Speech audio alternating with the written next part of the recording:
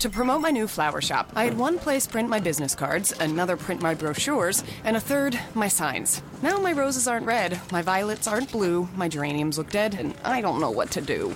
Staples can help your business stand out with signs, banners, and brochures that are a true reflection of your company. And now at Staples, spend $50 or more on print and marketing services and get $5 off your next in-store purchase. Now my business is blossoming, and I'm spending less green. Exclusions apply. In-store only. Ends 6/23/18. Blog Talk Radio.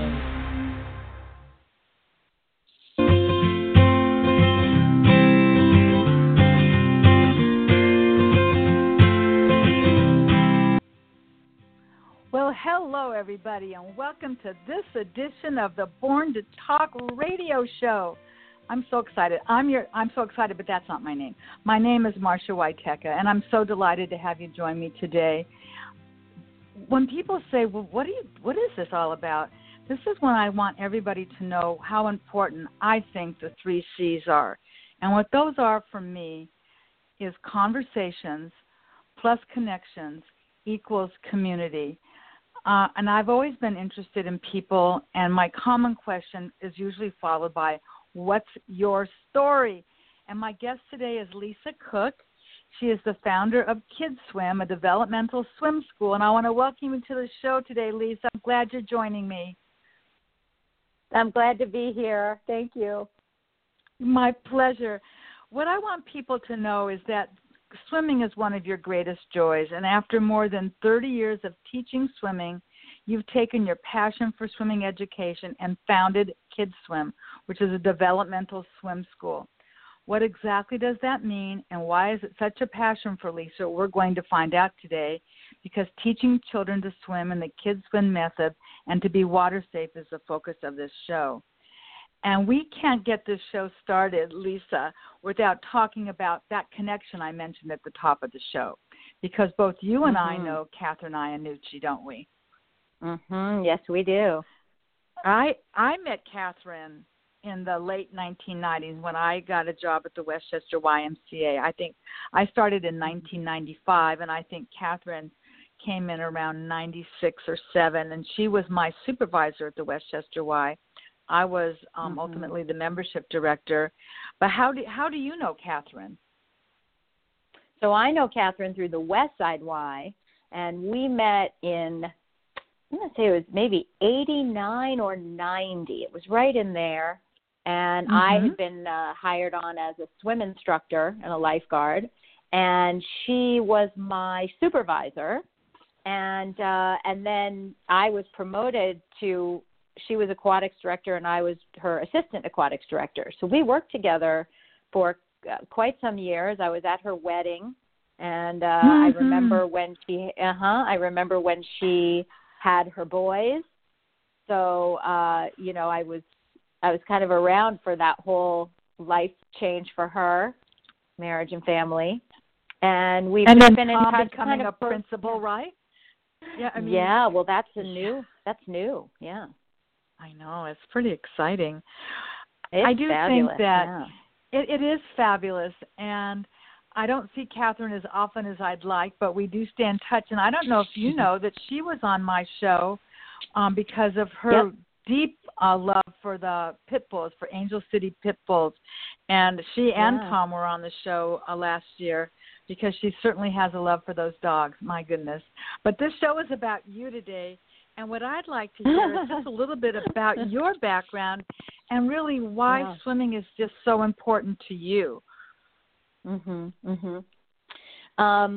Well, I think that when you meet people, they are one of two schools. Either they are the type of person who started swimming, before they could walk, and like being in the water is more natural than being on land, and all they ever want to do is swim, and it just calls to them. And then there's other people who could take it or leave it. And I'm definitely in the school, obviously, where I could be in the water 24/7 without any issue. And so I swam my whole life, and it was really the one sport that I excelled at as well, And so I was a competitive swimmer for many years. And it was always a joy for me. It was always something that I wanted to be doing. And I started teaching when I was 18, and it just made so much sense. It was so much fun. It didn't feel like work. I really loved it. I loved the kids, and it was always a good time. And then, it just kind of remained incorporated in my job work experience through school and when I went to college, and I taught private lessons and group lessons. I taught with the YMCA. I taught on my own, just my own clients and things. And so it was always something I did. It was just really one of those things that natural. You do. Yeah, exactly. And I loved it so much. I mean, I was never somebody that said, "Oh, I'm done. I can't teach another swim lesson." Like, I still teach because I still love it, and I still learn how to even be better than I was. And then 17 years ago, so back in 2001, my husband and I, who are both actually high school teachers by education and profession, we had our first son. And we were teaching at a little boarding school up in Maine. And let me interrupt. Yeah. I got to interrupt because I didn't know this part about you. So you were living in Maine. I love Maine. I mean, I guess that's why I'm asking. What part of Maine were you in? Yeah. Where were you? We were at the base of Sugarloaf Mountain. Sugarloaf Mountain in Maine is kind of a premier ski resort on the East Coast, and they do a lot of training there for young kind of Olympic hopefuls and stuff. And there's a boarding school there for kids who want to become competitive skiers or snowboarders. And so we were teaching at this school up in Sugarloaf, Maine, and we were academic staff, but we had our little one, and it was a pretty nice. I have to say, it was a really nice way to, live with a baby and be super close and always be together. And we really enjoyed it. We were house parents. We were the girls' dorm parents, which was really fun. And were so you we had born a really in good time. California, Lisa? Are you a California native? I mean, I kind of consider myself to be one because we moved to California in the 70s, but I'm actually Canadian. I'm from Montreal. And my husband is from Massachusetts. Okay. Yeah. So that weather wasn't a switch for you. Well, you know what? I've been in LA so long that it was really quite a rude awakening. I'm so spoiled, but it wasn't that much fun, to be honest. And I only grew up West Coast skiing, so East Coast skiing is so much harsher. We're all spoiled out here if you ski Mammoth or Colorado or something. So absolutely. But all to say, we had a great little life experience up there, but it's hard to make a lot of money up there. It definitely is not a wealthy profession up there or community. So we knew we'd be coming back to California in the summer to see my family. And I had a few girlfriends who had little ones like I did. And in course of conversation, they had said, would you want to do swim lessons, for them? And I said, yeah, absolutely, sure. And then it just kind of really started with just that conversation. And then they told a few of their friends, and then it was really just word of mouth. I didn't do any advertising for the first probably 5 years. And I slowly brought on other people to work with me, usually girlfriends or friends of friends who wanted some summer hours. Maybe they were actors and looking for, part-time stuff to supplement. And so about 5 years into it, but for the first 3 years, we were traveling back and forth from Maine. So I would fly to LA in the summertime and run my business. And my husband was off in the summer, so he was full-time dad, and I would be doing, the heavy lifting. And then during the year, I would be off, and he would be teaching. And But then after 3 years, the business really kind of started to grow a little bit. And I thought, okay, you know what? I think it's time to move back to LA now and give it a real go. So that's how the business started. That's kind of the nascent stages of it. And it's changed so much over 17 years. I mean, the one thing that remains true is I still teach. I'm still connected to a lot of my clients that I started with 17 years ago. In fact, one of them actually works for me now for a summer job. She was one of my very first students for the first year. And now she's in college and she comes home in the summer and she's working for me. So that's pretty fun.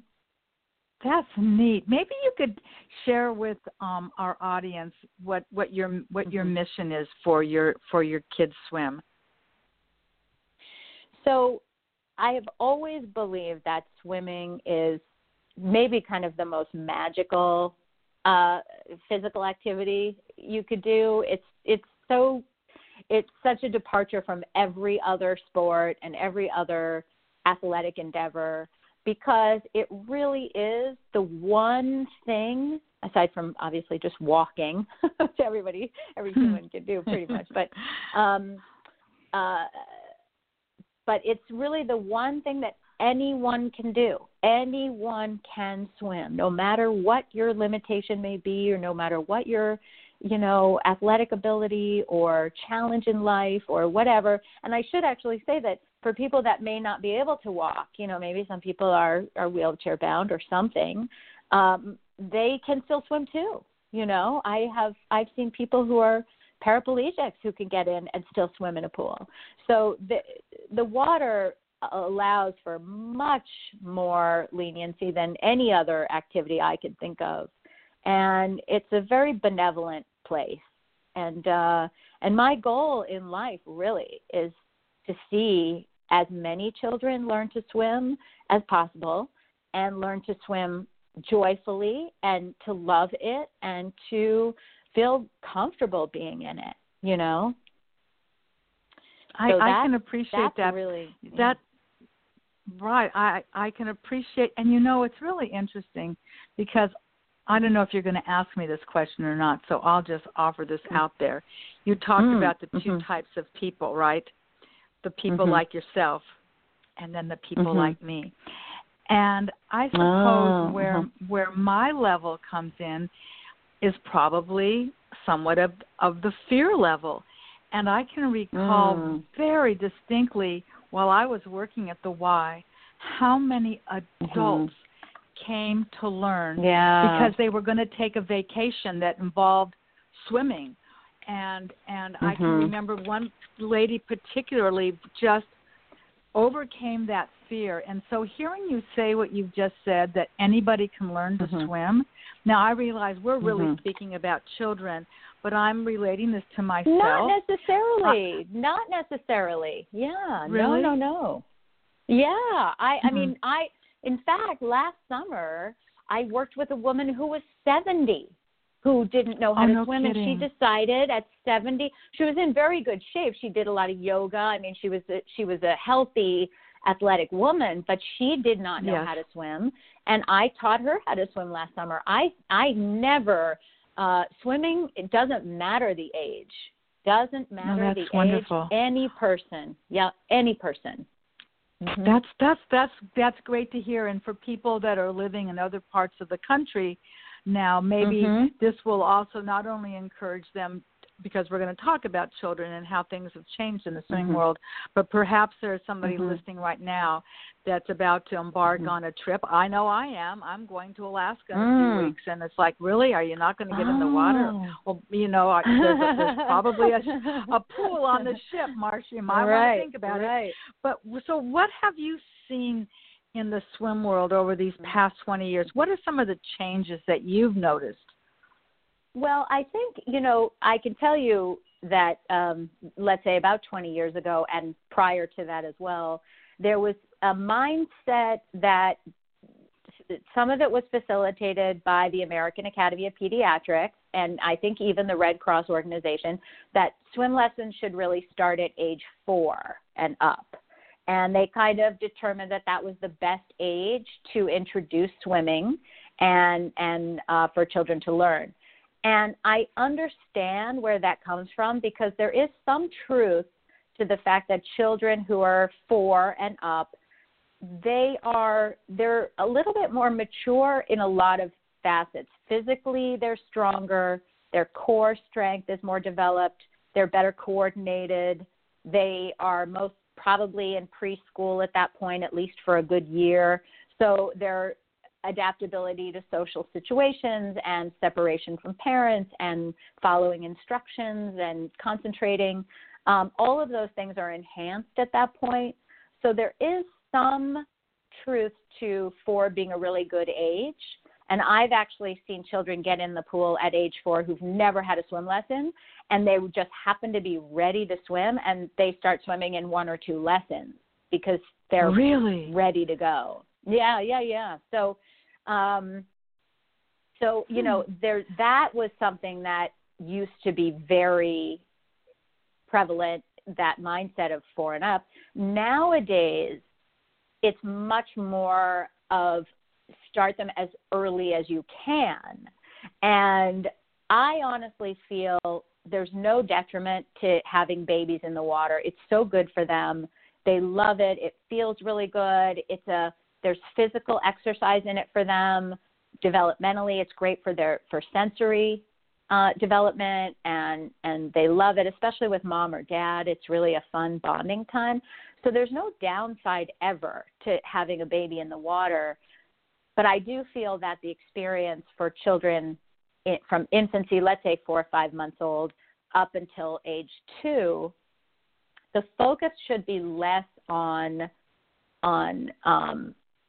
the getting them swimming and more on building the fundamental skills. And a lot of children can learn to swim. I really say beginner swimming in that stage, but they're not cognizant of safety, and they're not able to really put together problem-solving skills.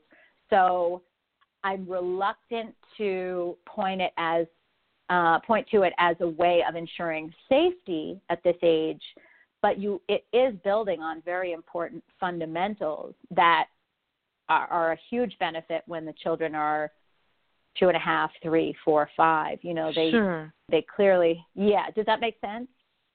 It does make sense, and Yeah. I think that you have a specific developmental approach to this, and maybe, you know, I'm going to tell you what's occurring to me while you're speaking is when I was a kid and I would go into somebody's swimming pool, I would say, well, I could swim, but I think swimming has a sort of a definition in my mind. What my level of swimming was, I was not afraid to put my face in the water, and I would push off from the edge of the pool, and I would go as far as I could go underwater.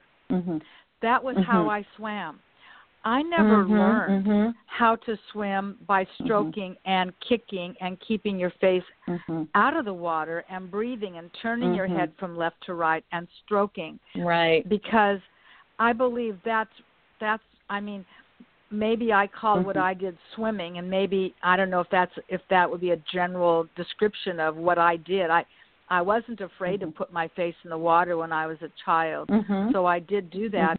But honestly, I probably should really up the challenge to myself and see what it would be like to submerge my face in water. I can't even tell you how many years that's been that I've done something like that. I've avoided it.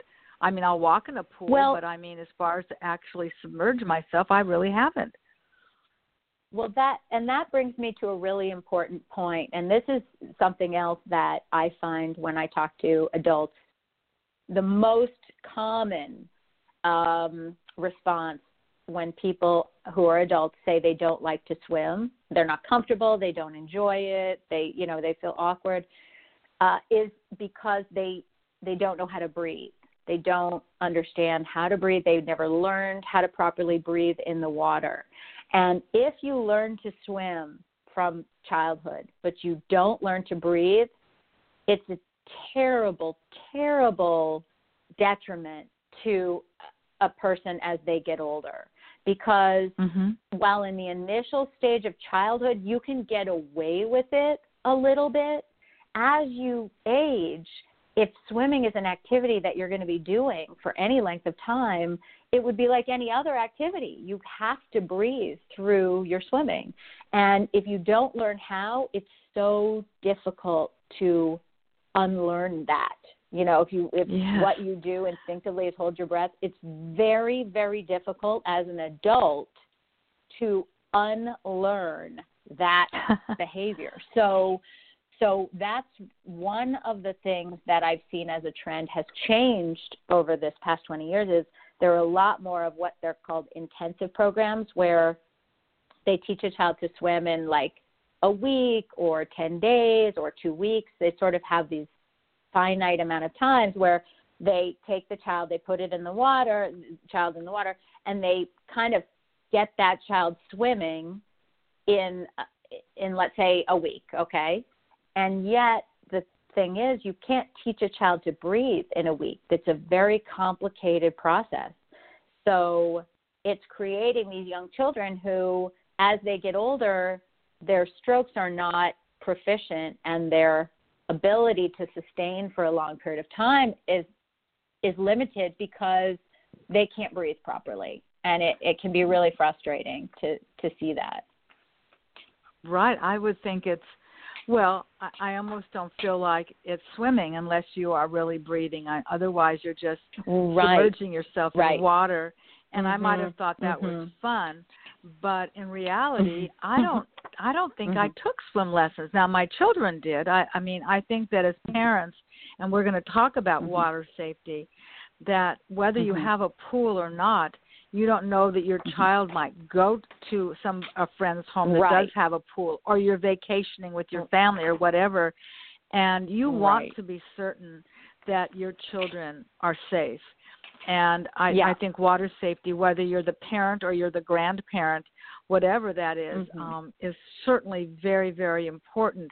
Let's talk a little bit about water safety and keeping kids safe around pools, because there are actual rules, aren't there, as far as like gates and walls and fences and things like that as well? Yep, that's true. So of course, the main kind of tenets of water safety are as many barriers as possible between the child and getting to the actual pool. So if you, let's say, have a pool at your home, of course, all the doors should have locks that the kids can't necessarily open when they're young, that the pool should be gated and or covered. Some people do both, some one or the other. I don't have a preference necessarily. A good gate is great. A good pool cover is great. But if it's, let's say, the gate, you have to make sure it's always closed and locked, and it should have a key that unlocks it, and the key should be completely out of sight from a child's view and grasp. And you have to watch pool gates carefully because small animals can come and chew on the bottom, so it gets holes in it, or they get frayed. The pool gates get frayed. So it's just something you have to keep an eye on, but a good pool gate absolutely works. And or a cover, that the electronic covers that have either a keypad code or a switch that you can open and close. And those are mechanicals. They open all the way and close all the way. And they're very sturdy and solid. And you can those are good too. The thing about the covers that make it a little bit dicier is sometimes the covers can break, and they can break while they're stuck open. So you have to be careful of that, making sure, that they don't break and remain stuck open or even halfway open. You have to make sure you close it all the way. Sometimes people don't quite finish closing it all the way. And then another issue that can happen, and I've seen it happen and heard stories about it happening from my own clients, is if the kids can access the pool cover and they think it's fun to open it, if someone lets them open it, then they think they can open it whenever they want. And I've heard stories of the kids going right out, opening the pool cover and just jumping right in the pool because they thought they could. So covers, you just have to be really, really strict about the covers, but they are quite good in terms of safety.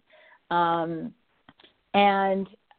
aside from things like gates and covers, you should always have a phone. There should always be a phone right by the pool where you can dial 911. There should be some kind of floaty device, something that a child could utilize if they needed to, in terms of, like a buoy or something like that. There should be one by the pool. But I also would caution parents, and I do safety talks at schools and I talk to kids groups, because kids helping to try to save other kids their own age can be a very tricky prospect too. And, I usually tell kids, scream your head off or run as fast as you can and get an adult if one happens not to be present.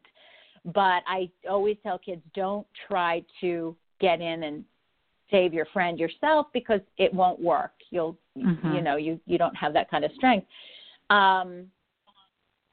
But I definitely think that it's important for older kids to know what to do if they have younger brothers and sisters around their own homes, and parents can facilitate that. I think water safety is super important. And as kids get older, I highly recommend things like junior lifeguards. Once a child is, I think they start them at 9 or 10 even. Nothing wrong with going through the junior lifeguard program just to develop better skills, become stronger. Right. I think that, I don't have a pool, but I certainly have friends that have pools. I have friends that have grandchildren.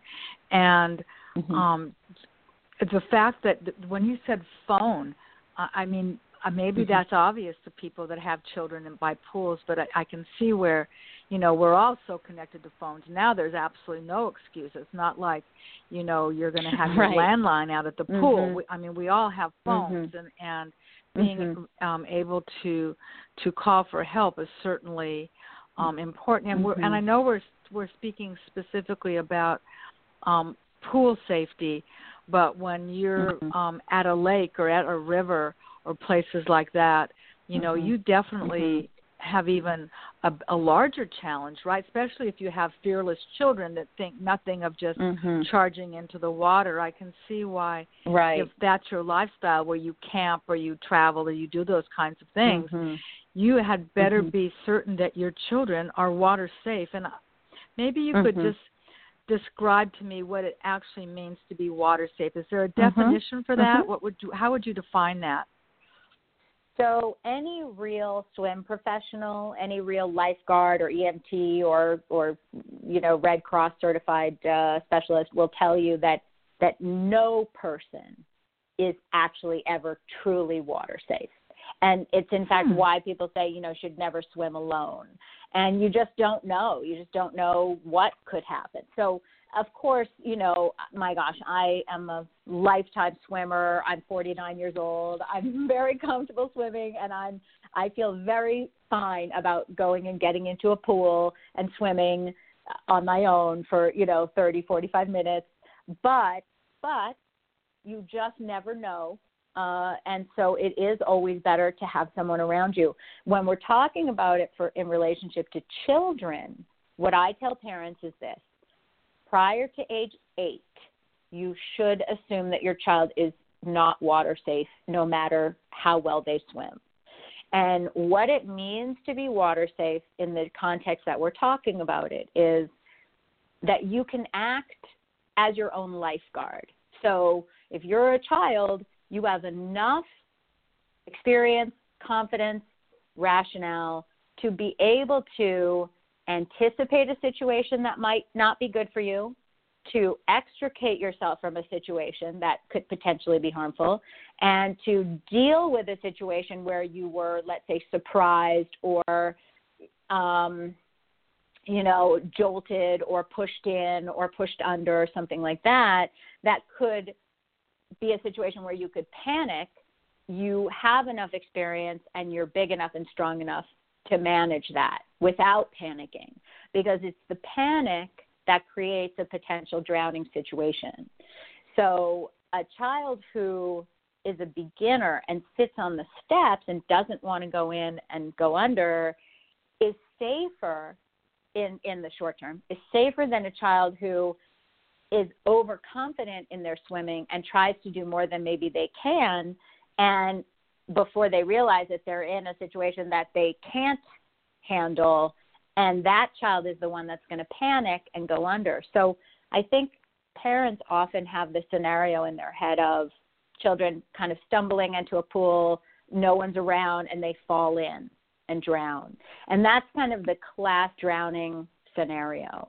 But what's really true is more often than not, drownings or near drownings occur with children who are already in the pool. They've already been swimming. They're already playing. They're already engaged. There's a bunch of kids around. There's a lot of commotion and activity and distractions. And maybe they're a child who should only be in the shallow end, but they kind of drift into the deep end and can't sustain. Or they're swimming, but they're tired. They get a cramp. They go under. They start swallowing water, and they start panicking.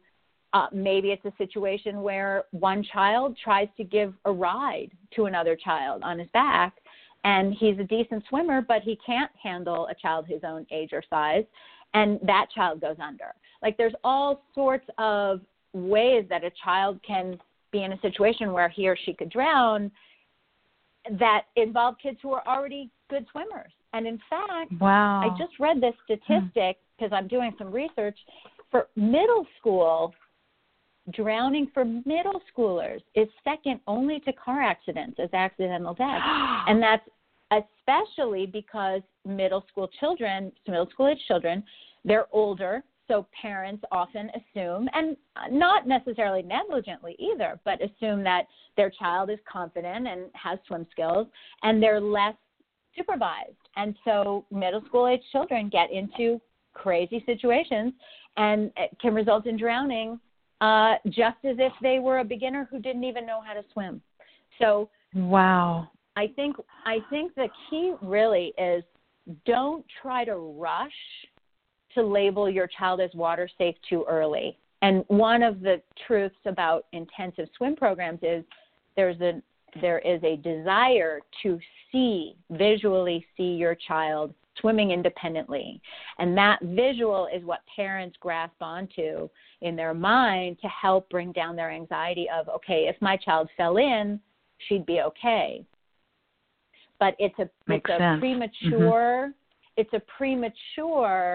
label. You see your child swimming, so you think, okay, they're okay now. But in truth, they're probably no more safe in a lot of experiences than they would be if they weren't swimming at all, because as a parent, it's our job to be vigilant for our children. And if we think our children are more okay than they are, but we don't know that they're not okay, it relaxes the level of vigilance. So we get less vigilant. And as the parent, it's really our job to keep our children safe as long as possible in pools. In water. Does that make sense? Terrific. It does, and it's really good advice. Okay, good. I mean, I hadn't really ever thought about that the way you just described it, but it really does make sense. When I remember swimming back when I was a child, okay, I don't know if this is a wives' tale, an old wives' tale, or if this is actually something that would be adhered to today. But what I can remember was, okay, so you've just had lunch. You can't go in the pool now, because if you go in the pool after you eat, you're going to get cramps and you're going to, die and drown or whatever. Is there any fact behind that? It is a wives' tale. You know what? It is. I mean, here's the thing. It isn't as comfortable to swim right after you've eaten. It isn't physically. It doesn't feel as good. The one thing you should avoid right before you go swimming is dairy. You don't really want kids eating dairy, because dairy takes longer to digest. And if a child is going to throw up in the water from anything, it's going to be dairy. Have some fruit, have some crackers, that's okay. You know, a little carbohydrate snack is all right. But if you have milk or cheese or ice cream or anything like that, it takes longer to digest. And if the child swallows some water accidentally, they can just throw up dairy all over the place. So that's the one thing I tell parents: just don't eat the dairy.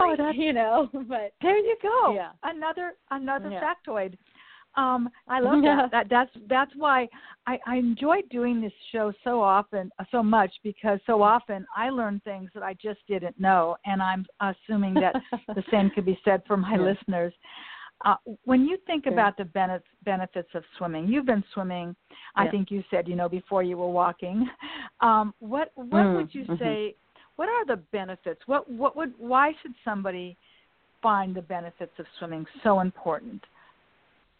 Oh gosh. Well, I mean, from the young age of childhood, it certainly enhances every other aspect of development: sensory, communication, motor skills. It's wonderful for children who may have some physical delays or motor coordination issues. Children with special needs, it's wonderful for. I mean, it's really good for all children. There's just across the board. But I'm saying it is such an inclusive environment for any child, and it enhances any other form of development that goes on. So from that aspect, it's wonderful. As children get older, there's so much coordination involved in facilitating strokes that it really hits on a lot of different cognitive perspectives that are required to be a good swimmer. I mean, the coordination of thinking about the strokes and the breathing and positioning, and you're using both sides of your body at the same time in different ways. It's really complicated and nuanced, and it's terrific to help balance, strength, endurance, core strength. It also doesn't put any stress on growing bones and joints. So for children that are involved with other sports, it's a great addition, a great enhancement to other sports, because it allows for terrific interval training without putting more stress on the child's body. Like knees and shoulders and things like that. Exactly. And then through life, swimming is, it is the sport for longevity. And in fact, I should have gotten the quote on this, but there was something I read in, maybe it was AARP magazine or something like that, but that let's say a 70-year-old person who swims every day, let's say consistently, has maybe by life insurance standards, has the kind of similar, I'm trying to think of what the word is, but it's like life they match up against, just at their health in the 70s, if they're constant swimmers, could be matched to somebody in their late 30s or early 40s who is only a moderate exerciser. So it does incredible things for longevity as well. And oftentimes you can even get better life insurance rates if you are a lifetime swimmer as you get older. Wow, isn't that fascinating? We've talked about all ages. We've talked about the fact that yes, you could teach somebody my age to swim with the desire that I want to, because clearly that would have to be there. I'd have to really give in to the fear and say, I can do this because you're going to make me feel safe. But when we talk about infants, what occurred to me back when I was having children and a little bit afterwards, women were starting to have these birthing centers where they actually delivered their children in water. I don't know that they still do that today, but I know that was popular. Does that still happen even today? Oh, yeah. Where they're having birthing centers.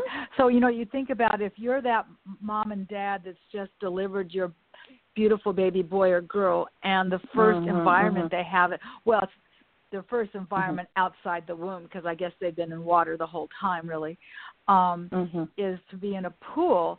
wonder if that how that translates into desiring to swim, because I'm wondering, if infants if they can actually learn to swim. Can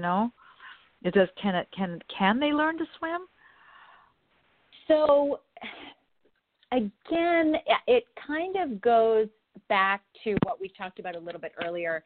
I mean, an infant can absolutely swim.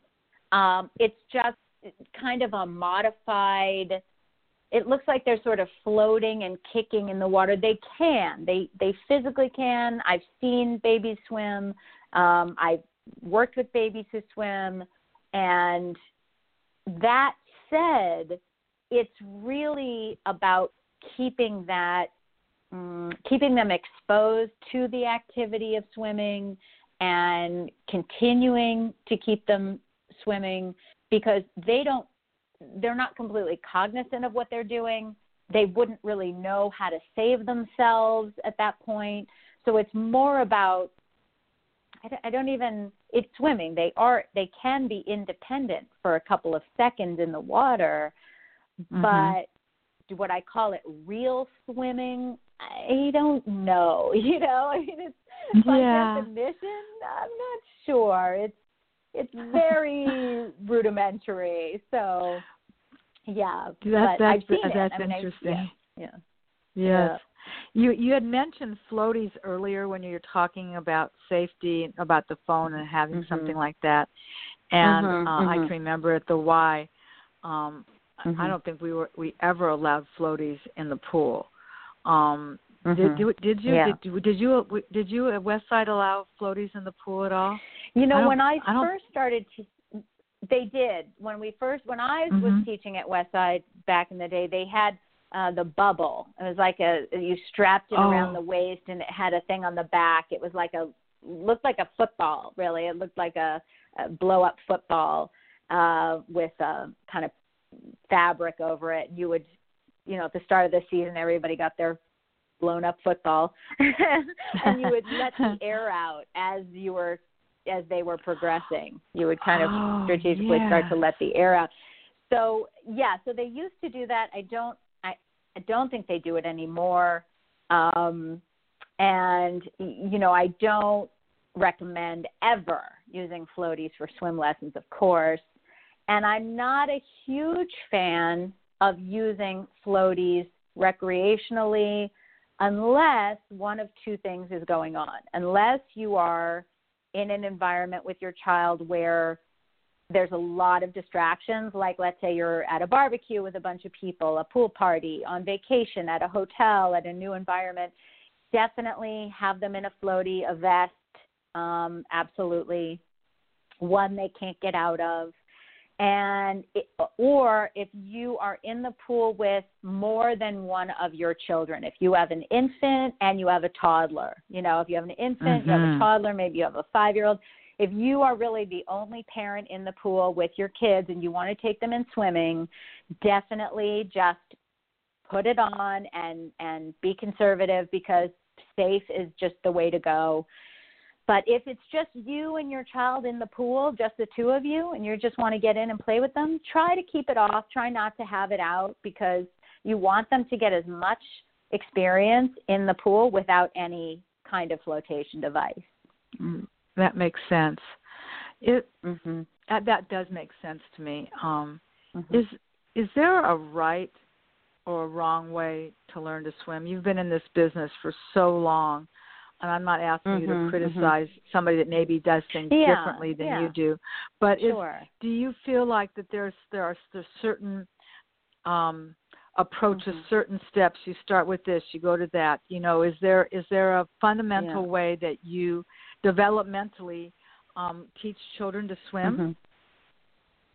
Well, I do believe that breathing has to be incorporated right from the beginning. I really do. And in the very beginning stages, it's basically you just say the word bubbles about 1,000,000 times in the course of a lesson. It's probably the word I've said more than any other word in the English language, because you are constantly having to remind young children to blow out. But what it does ultimately is you have children who, by the time they're 3, 4, 5 years old, they're swimming and they're breathing. So we don't have to deal with any of that breath holding business. So I do think from the beginning, breathing should be incorporated, getting their face in the water comfortably, and learning to swim in proper position also, I think, is very important. I don't recommend teaching dog paddle, or I call it kind of the scramble, which is that sort of kind of frantic, panic swim to get a kid to the side with their head up. I think children should learn to swim in prone position. It's better for their body, for their neck, for their back, and children who are a little bit more advanced in age, like 4 years old, have more neck and back strength, so they can pick their own head up to take a breath.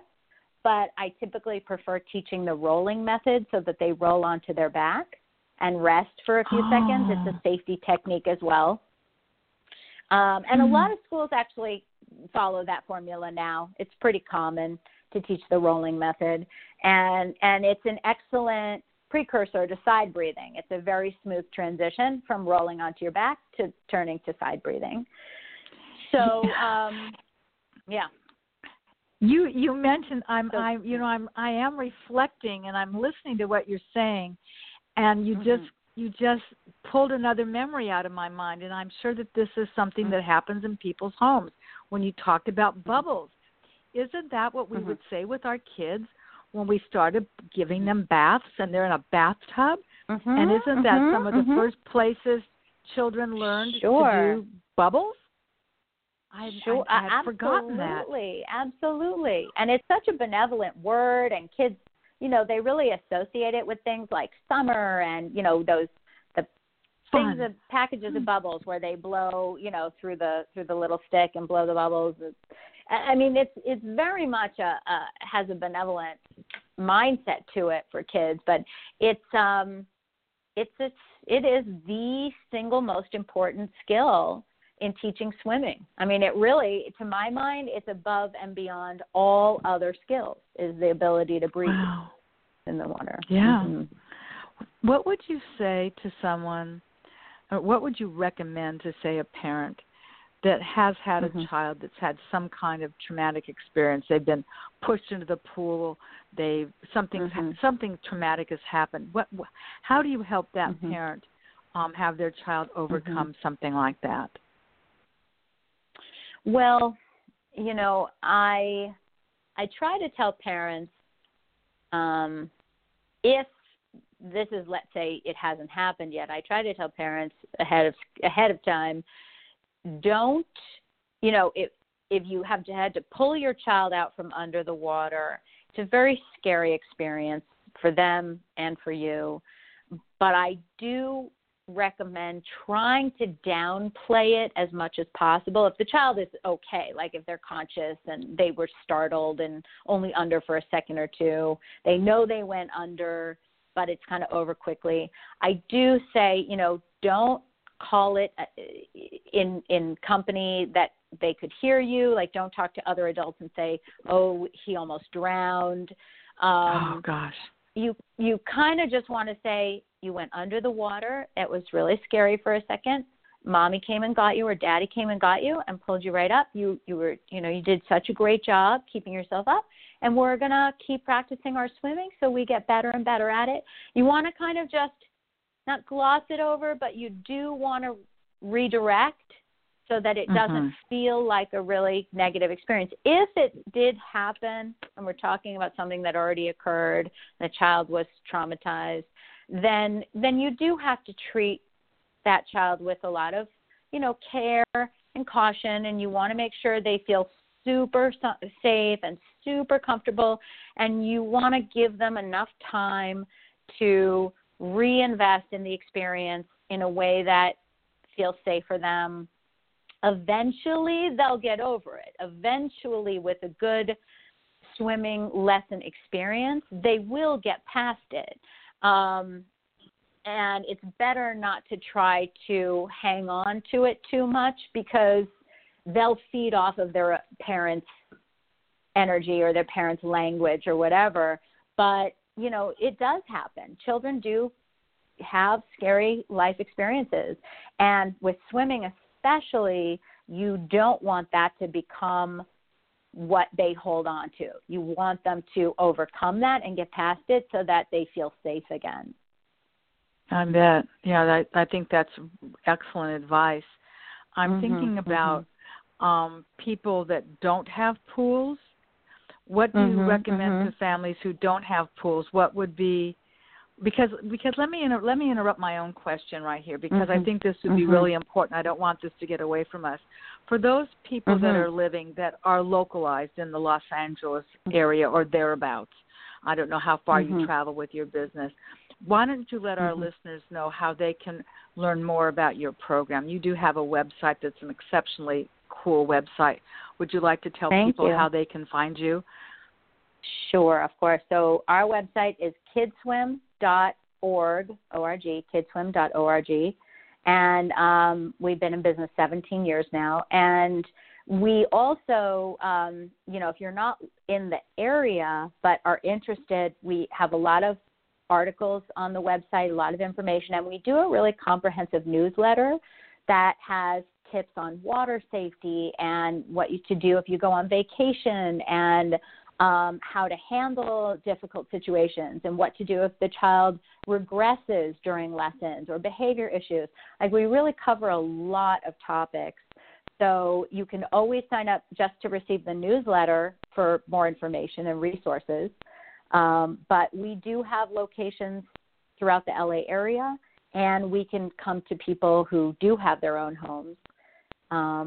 But if you are somebody that isn't, let's say, close to where we service, you don't have your own pool, I would say that, of course, places like the YMCA, I'm still such a fan of. Definitely take advantage of their programs.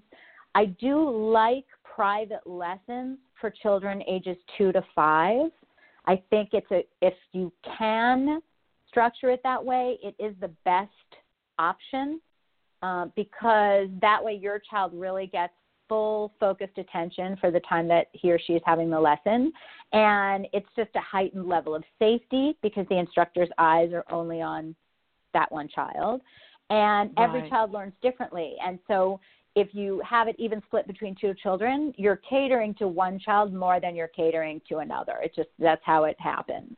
So for children who are beginners and really need that time to get into it, I think private lessons are great that way. As children are older, I think it's fine to have small groups. Can be really fun for them. But from the 2 to 5 age range, I really like the private lesson model. I think it's very successful. I'm thinking back to the old days when one of the most popular swim classes that we offered at the Westchester Y was parent-child swim. And I know Catherine's been teaching it forever. Oh, yeah. And I really, used to teach that class at the West Side Y. Yes. There'd be like, Westchester, we had 10 families in it. Huge classes. Oh, yes. And oftentimes it was the dad and the child, which was really a beautiful bonding moment. And it was just, I don't know, it was one of the first things that parents did with their children at the Y, because they started them very young. And just being in that warm water, just singing, just holding, just doing all of that. What a wonderful entree into being in the water. So whether you live in Los Angeles, you live in the middle of the country, or you're from Maine, you know, there are YMCAs that can certainly provide that kind of opportunity. I just think that that's terrific. I know at the Y, we always had chlorine pools. I don't know if that turned into, I think you guys at Westside had something called bromine. Is that right? Or something that sounded a word that was similar to that. Maybe I've got that word wrong. I can't remember now. Yeah. I think at the time that I worked there, it was a chlorine pool. There, you know, if we're talking about pools that are at home, you know, home use pools, then it's not that much of a difference. I mean, saline pools, you still do have to use chlorine. to shock treatment the pool. Saline pools on their own can't get rid of the bacteria the way that good old-fashioned chlorine does. And chlorinated pools for home use, we're talking about much, much lower levels of chlorine as well than we would be if we're talking about, a multi-use pool. So sure. I don't have any issues with chlorine pools. Although saline sounds cleaner, you know what I mean? It sounds nicer. It's really not that different, to be honest. No kidding. Because you still do have to use chlorine in the saltwater pool. Mm-hmm. I didn't know that. Do you have an ideal water temperature that you think the pool should be maintained? Well, if you're talking about pools that are going to be specifically for teaching young children, then between 90 and 92 is actually ideal. You do want it warmer than not. But if you are talking about a pool that is going to be multi-use, you can't keep it that warm because people can't swim. You can't have people doing laps. So typically I think they keep it around 85, 86, which is, it's a little on the chilly side for young ones, but they can manage. It's just not as comfortable, that's all. Right. But yeah. I do remember that the warm water pool at Westchester, that was the temperature we kept it because that pool was also used for our seniors that wanted to be in the water. It was a shallow pool. Yeah, so that worked really well at the Y for us in that regard. I know we had talked about May being Drowning Prevention Month, and I think you've given us some really good tips. I'd like to see more coverage of this, frankly, on the news. I'd like to see people being really aware because summer really vacationing time, it really is just around the corner. And I think that you gave some tremendously helpful tips about, just phones and covers and gates and things like that. So I hope that people took note of that. If you were, say, a parent is going to have a pool party for a birthday party, the kids are turning 7 years old, 6 years old, whatever. Do you have any tips for what you would say to parents that are coming with the purpose of a pool party? Yeah, absolutely. I would say, first of all, don't ever have a drop-off pool party. Definitely have one parent that has to be present. I would say that you absolutely should hire a lifeguard for the party. And if you're having more than 15 children, you might even want to consider 2, unless the kids are a lot older. But I would say you definitely want to have 2 lifeguards if you're having more than 15 children. And I think it's also great to set up a side diversion outside the pool, like a slip and slide, or they have like a bouncy water slide or something like that, because one, there might be children who don't really want to go in the pool, so it would be fun to have an alternate activity that feels water related. Also, it can help keep the pool itself from getting too crowded if you have kind of an alternate diversion from the pool itself. And I would also say that be strict about the pool rules. Don't allow jumping from off the jacuzzi. Don't allow large rafts in the pool or things that could make it more difficult for the lifeguard to do their job. Like, you are in charge and you want to make sure everybody is safe. So whatever rules you establish, make sure the lifeguard knows what they are and that they can implement those rules for you. Gosh, this is all such important information. And Lisa, I want to thank you. I know that you have a very busy life, and I think this information is real important for parents and grandparents to be familiar with. Just some of the things that you've just suggested, I think, will really help parents be prepared as summer approaches. But swimming isn't just a summer event, and I realize that people that love swimming like you do don't just say, well, I only swim in the summer, because in reality, you swim constantly, and your goal is for these children, like your student, that has now come back to you years later because they still love swimming that much. That must be incredibly gratifying. And I just want to thank you so much for joining me. And once again, if people want to learn more, they can go to kidswim.org.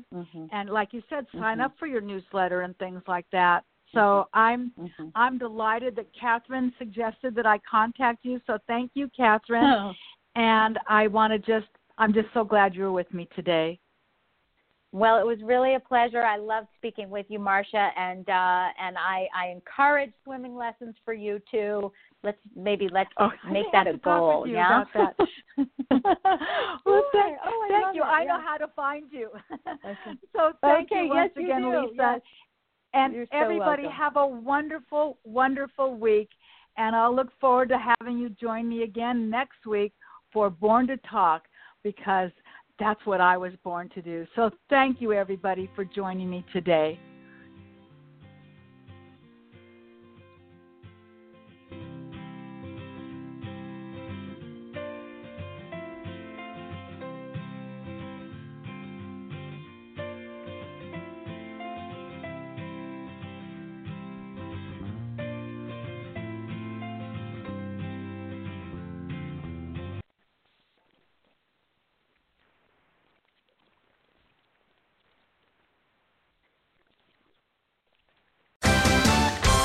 What a matchup! And what a team, Mike. Metro PCS and the iPhone SE for $0 on a network that covers 99% of people in the U.S. Oh, impressive. Play with the best. Switch to Metro PCS and get a 32-gig iPhone SE for $0. Metro PCS. Coverage not available in some areas, plus sales tax and $10 activation fee. Claim based on talk and text. Not valid for active numbers currently on a T-Mobile network or active on Metro PCS in the past 90 days. See store for details and terms and conditions.